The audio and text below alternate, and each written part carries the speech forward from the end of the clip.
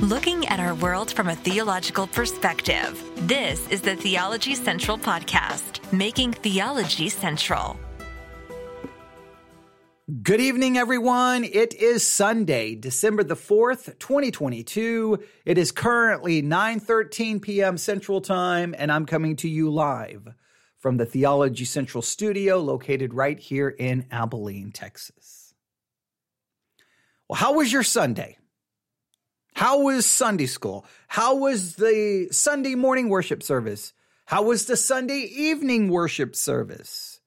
Did you learn a lot? Were you challenged? Do you understand the Word of God better than you did before you went to church today? How did church go this Sunday? I know you have heard a lot of sermons today. You've heard a lot of teaching. Hopefully you've had a lot to think about, to meditate on, a lot to process. Hopefully you've had good conversations about it. Maybe you even had some extra time today to do some reading of scripture. And whatever you've done today, spiritually speaking, I hope it's been a good day. I hope it's been challenging. I hope it's been beneficial. And there's a part of me that always feels somewhat bad because, and what do I mean by that is because I know Sunday is an important day of learning, an important day of spiritual edification. So sometimes on Sundays, sometimes I do it on a Saturday, but typically it's Sunday afternoon. I turn on the microphone kind of right in the middle of all of that and say, all right, guys, welcome to another week of Bible study. And sometimes I feel bad because it's almost like I'm just ignoring all the things that you have learned and all the things that you have done. And trust me, I'm not in any way telling you to ignore that or to forget that, because obviously I've been doing teaching today as well, right? We've been studying the proper distinction between law and gospel today, 3+ hours on that. So I don't want anyone to obviously forget that teaching at my church or anyone who listens to that online. But the reality is, every day we need to be feeding upon God's word every day. So, and sometimes I even struggle with that because on one hand, it's like, well, everything you learned on Sunday, in theory, if you spent the rest of the week meditating on and contemplating and thinking about, it probably would even be of greater value. I know that. But at the same time, I hope that the Bible study, I guess what I'm struggling with is where's the balance? How do we balance it all out, right? Because we have so much spiritual food available to us. How do we balance it out, right? How do we make sure we get the most out of the sermon on Sunday, that we don't turn around and forget it on Monday? And I don't know if I ever will have the proper balance in anyone's life. I don't know. So I guess, am I contributing to that problem? I don't know. All I know is this.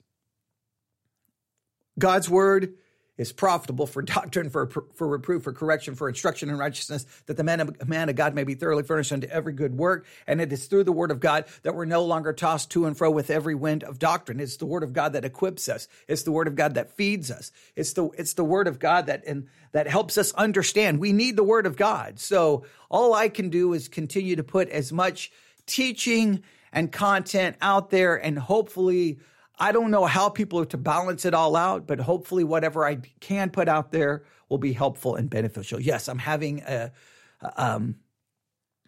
mental crisis trying to just understand that, because maybe it typically doesn't hit me because it's right in the midst of, typically it's Sunday afternoon, man. I've been teaching in the morning. I got teaching in the evening, and I'm just focused on getting another episode done. But now when it's Sunday evening, like, after 9 p.m. Central Time, now it just feels a little bit like, wait, maybe at this moment in time, we shouldn't do any more teaching. Maybe we should just focus on all the stuff and be thankful for all the stuff that we've received today. So maybe I'm having a crisis because of the time. I don't know, but clearly you're not here to tune in for that.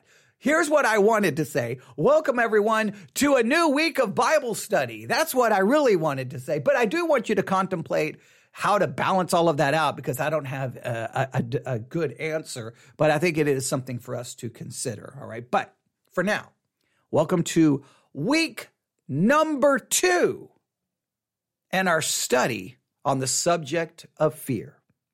Week number 1, the passage of Scripture, the key passage of Scripture, was Psalm chapter 33.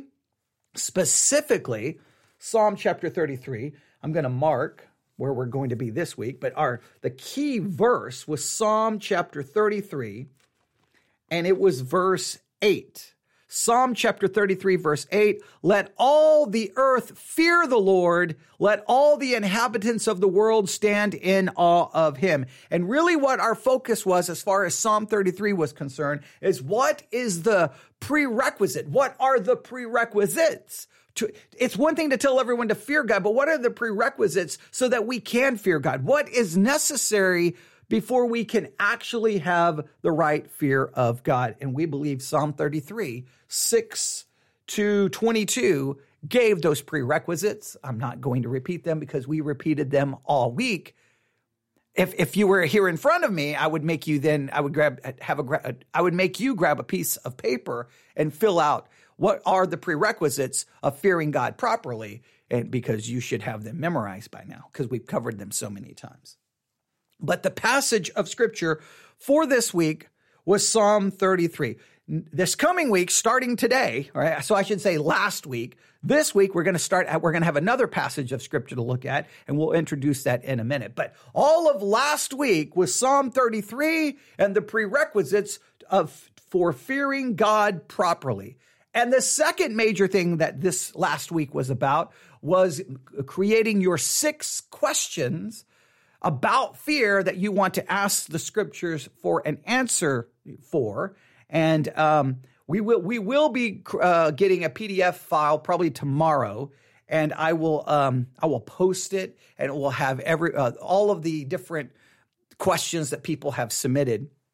But each person was to create 6 questions and to ask the Scriptures these questions, and then for them to start working on finding an answer. So you're still supposed to be working. It's a modified thematic method of Bible study that we gave everyone to do this week. So our last week, it's Sunday night, so it doesn't feel like it's the beginning of the new week, but it technically is, all right? So last week, Psalm 33 and the beginning stages of your modified thematic method of Bible study. That is what you were to be focusing on.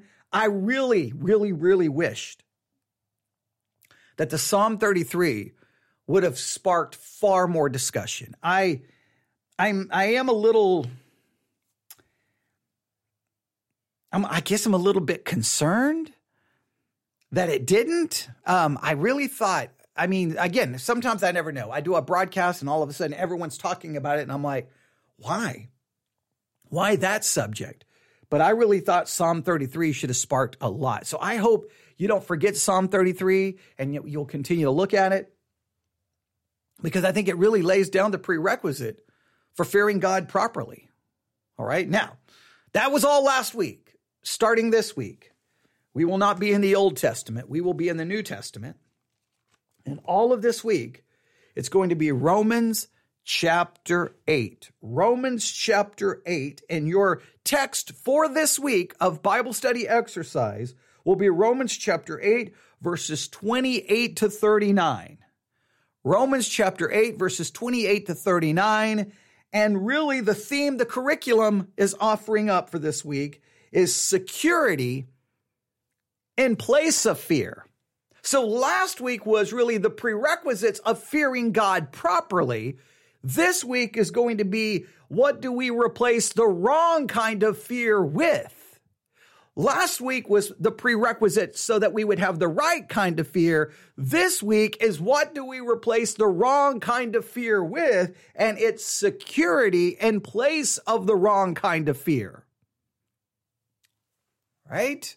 That's very important. And it's going to be Romans chapter 8, verses 28 to 39. Now, if you know anything about Romans 8, 28 to 39, wow. You talk about a section of Scripture where we could spend years on it. Literally, I would have to go back to our series on the book of Romans and see how many sermons I did on Romans chapter 8. But let me tell you, it was quite a few. But we're not going to be able to dive into every one of those little theological issues. We're not going to be able to exegete the entire passage. We're not going to be able to do that. We're not going to be able to do exegesis and tear it all apart and expound it. All we're going to be able to do really this week, we just have till next Saturday. We're just going to be able to really kind of just say, here's Romans 8, and I want you to consider what's in Romans 8, 28 to 39, and what it suggests. Hey, replace your wrong kind of fear with this. You've already got the prerequisites for the right kind of fear. Now, what do you replace the wrong kind of fear with? And they're saying security in the place of fear. That gives you an idea of what they're going to focus on. Right? Now, remember the curriculum. Please, if you did not read the curriculum for Psalm 33, please go back and do that. And please this week, read the curriculum for Romans chapter 8. Please look at the curriculum. Now, if you're listening and you're brand new, you don't know how the Bible study exercise works.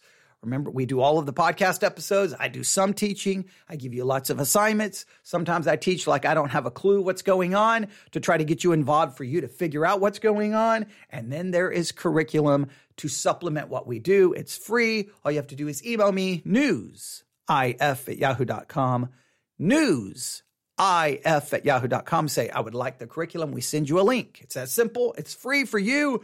We pay the money to make it available. So please utilize it. Okay? Please utilize it. So let's do this evening. Oh, this is going to be hard. This is going to be hard. I have to read Romans chapter 8, verses 28 to 39, simply to introduce it, but without going full-blown exegesis and full-blown trying to expound it. I've got to try. Oh, man, you talk about a difficult job. Here we go. Romans chapter 8, let's start in verse 28. And we know that all things work together for good to them that love God, to them who are the called according to his purpose. I'm going to say stop right there, but I will just at least say this. So I'm supposed to just read straight through it. I can't do it. All right, here we go. I am painfully aware that this verse raises about 9 million philosophical questions. This verse raises so many problems, so many issues, it's not funny.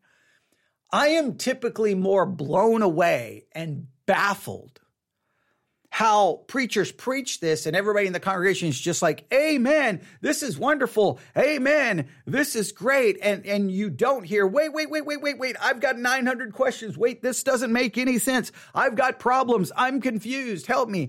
I am sometimes baffled how pastors can preach these passages of scripture that should raise a million questions, and nobody seems to have any questions. Nobody seems to have any struggles. Everyone thinks it just makes sense. Everyone says amen like it's the most beautiful thing in the world, and people are like, wait a minute.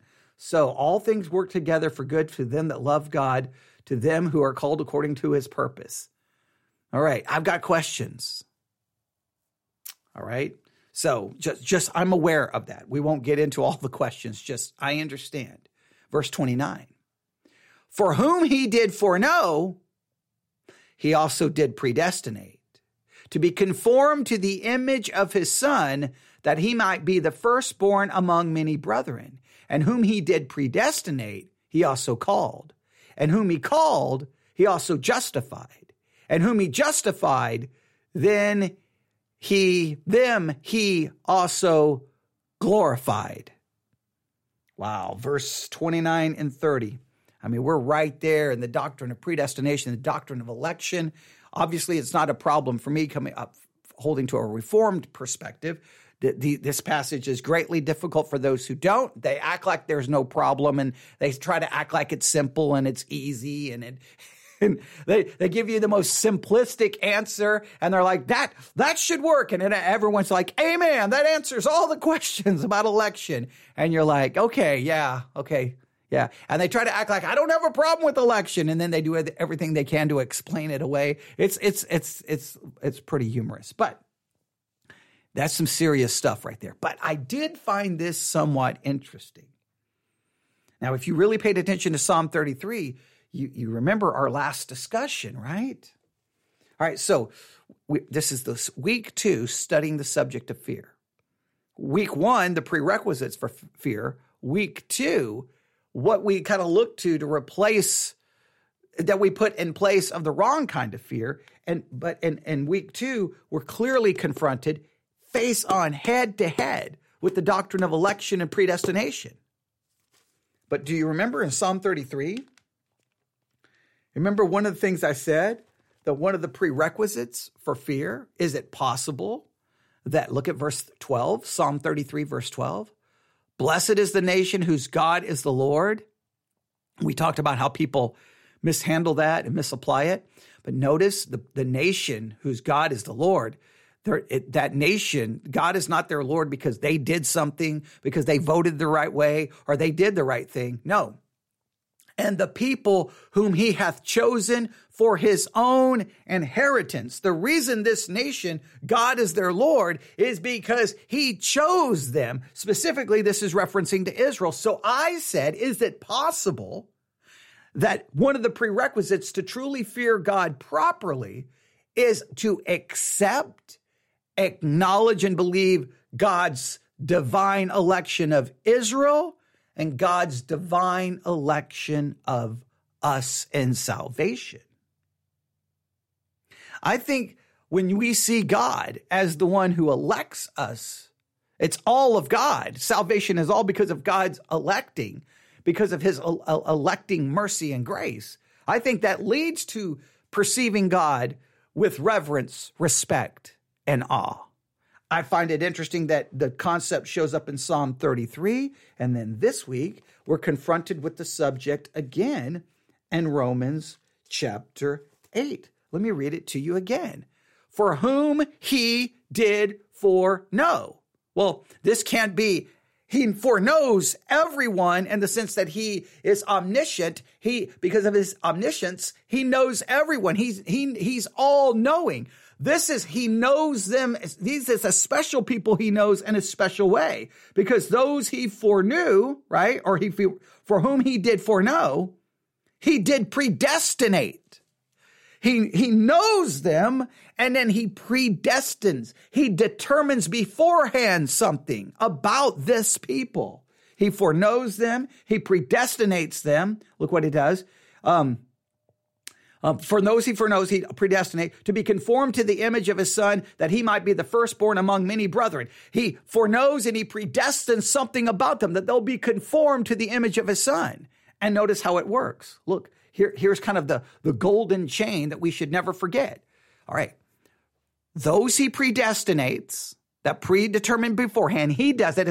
He doesn't predetermine what we do based off what we do. That's us doing it. It's some weird way Christians try to get out of this. No. He predestinates. He elects us based off what we do. Then we're the one doing the electing. No, it's God doing it all. He elects, he foreknows, he predestines. It's a work of God. It's not based off what we do.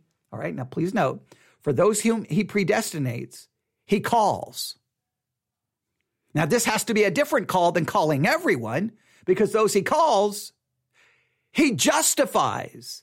And those he justifies, he glorifies. This is all the work of God, which makes sense. If God works everything out, he foreknows, he predestines, he calls, he justifies, and he glorifies, means God is totally in charge, totally in control from the beginning to the end, especially, obviously, clearly in this context, your salvation. So immediately, we can see where this is going. We can't fear, especially anything related to our salvation, because God is the one who causes it to happen. He is the author, and he's the one who will finish it. All the way from eternity past and foreknowing, electing, predestinating, all the way to glorification. And listen, for all things to work together for good, clearly God has to be sovereign. Look, you can't have, no. We can do this. You destroy the sovereignty of God, then all things can't work together for good. All things can only work together for good because God is in charge and he works all things according to his good pleasure and will. I mean, this is just, I think, pretty straightforward. All right, but let's continue reading. Remember, I'm not supposed to be doing exegesis or exegeting of this. I'm just supposed to be reading. And then look at verse 31. What shall we say? What then shall we say to these things? If God be for us, who can be against us? If God is for us, all the way from predestination to glorification, then what can possibly be against us? What can stand against us? Nothing can change this. Nothing can destroy this. Nothing can thwart this. Nothing can overcome this, which go back to Psalm 33. What are the prerequisites to fearing God? We have to see his sovereignty. We have to see his supremacy. Remember we talked about this? We have to see him as creator. We have to understand his sovereign election, his divine election of Israel and of us. We talked about all of these. We have to understand his omniscience. Now that's the prerequisite. And now once we get that, we get the fear of God. And now we replace the wrong kind of fear with the security that comes in understanding. Well, he's sovereign. He's working in and through everything. He foreknows, he predestines, he calls, he justifies, he glorifies. Goes on to say in verse 22, he that spared not his own son, but delivereth him up for us all, how shall he not with him also freely give us all things? Now, the giving us all things are all things pertaining to salvation. Clearly what this is a reference to. The whole concept here is about salvation. So when it says all things work together for good, the good there, I think, is primarily focused on our salvation. That God works through all things for our salvation. That's the ultimate good. I think people look at it like, oh, my car broke down. All things work together for good. I think this is referring to all things work together for good in regards to salvation, from foreknowledge to glorification. This is all dealing with our salvation. And so look at verse 33. Who shall lay anything to the charge of God's elect? Who can come to those whom God elected and throw any charge or any accusation against them? You can't throw anything at them. And why? Because the very next line, it is God that justifies. God is the one who does it all. He foreknows, and then he works everything out for that person's salvation, and he doesn't withhold anything pertaining to their salvation. He gives them righteousness. He's the one who gives us faith. He's the one who gives us repentance. He is the one who seals us with the Spirit until the day of redemption. He does everything. And because he does everything, then we can replace the wrong kind of fear with complete security. Not security in what we can do, but security in what God has done in salvation. Verse 34, who is he that condemneth? It is Christ that died, yea, rather, that is risen again, who is even at the right hand of God, who also maketh intercession for us. Who can condemn the elect? Who can lay anything at the feet of the elect? Now listen, those who are elect, those who are saved, yes, you're going to see sin in their life. You're going to say, you sin here, you sinned here, you sinned here, you're a hypocrite, you're a hypocrite. Yeah, you can throw all the condemnation you want, but it doesn't do anything. It doesn't impact anything, because God is the one who justifies. Because God, everything they need for their salvation, he provides. He provides the righteousness. He provides the obedience. He provides the forgiveness of sins. He provides everything. All things work together for good in salvation. That's the primary focus here. It goes on to say, verse 35, who shall separate us from the love of Christ? Shall tribulation or distress or persecution or famine or nakedness or peril or sword? As it is written, for thy sake we are killed all the day long. We are counted as sheep for the slaughter. Nay, in all these things we are more than conquerors through him that loved us. Now, people will quote this, I'm more than a conqueror. I can overcome this problem, and I can overcome this problem, and I can overcome this problem. That's a misrendering of the text. We take all things work together for good and we make it about like, I don't know, hey, my house burned down, all things work together for good, I'll get a better house. Whatever craziness that people come up with. No. All things work together for good and salvation for those whom he has foreknown and he predestinated. He will work all things for their salvation. He's going to give them all the things they need in their salvation. No one can lay anything, no one can accuse the elect of anything because God is the one who justifies. He's going to give us everything we need. And guess what? In him, we are more than a conqueror. We're more than a conqueror in our salvation. And our salvation, as it is written, let me read that again. Nay, in all these things, we are more than conquerors through him that loved us.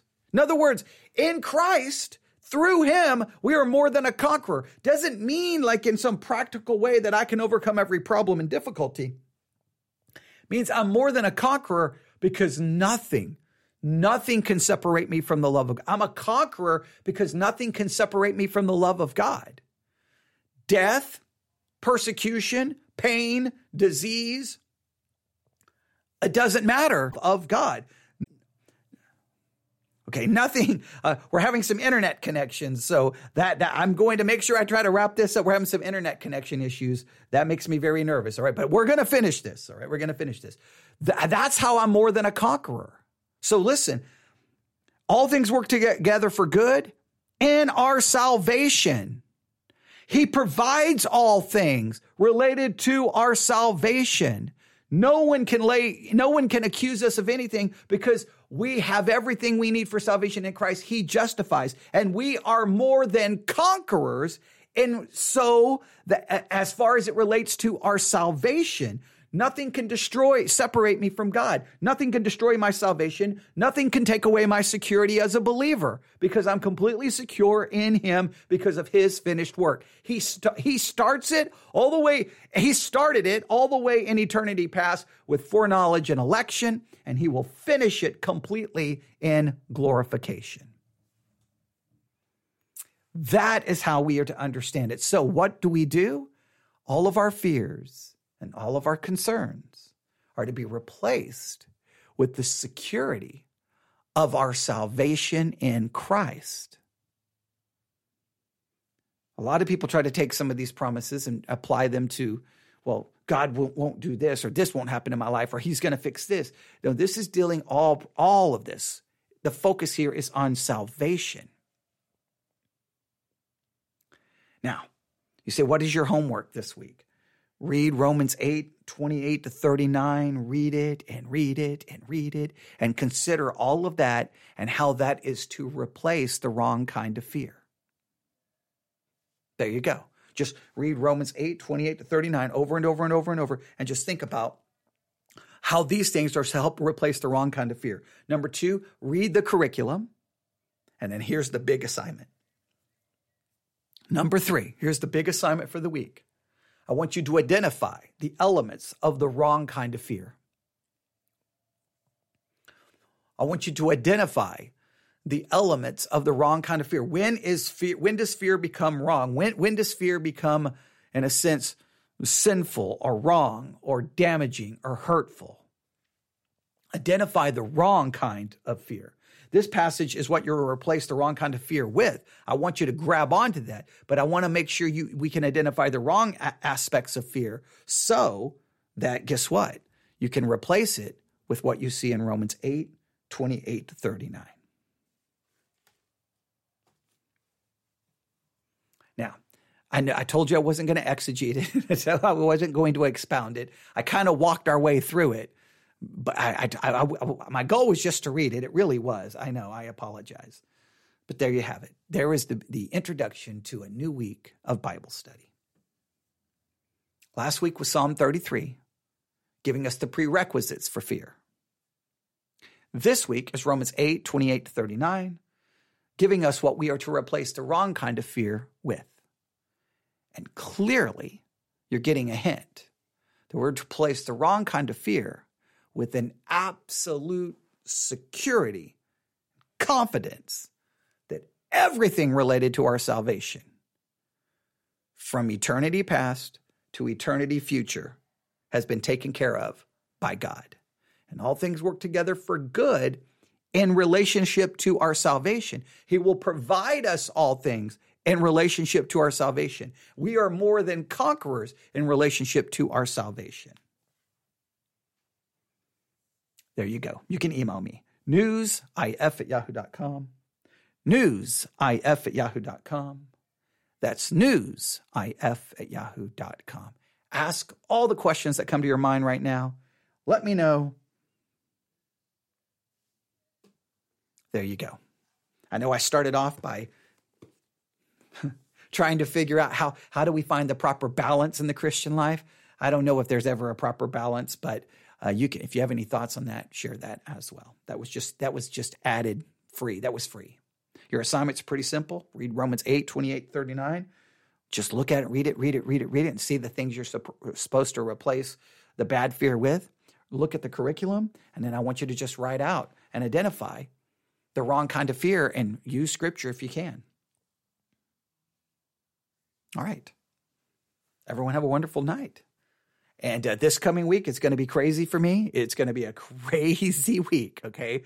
Because we're fast approaching this week what we call the holiday extravaganza. Family comes in from different states.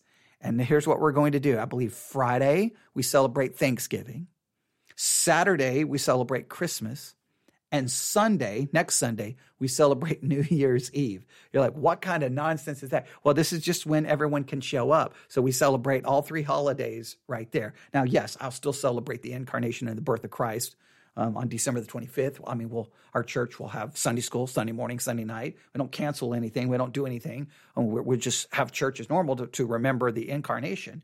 But so this week is going to be, we have a lot of preparing for all of that, but I will do as many live broadcasts as I can between now and then. But once Friday gets here, Friday, Saturday, you'll get the live streams on Sunday.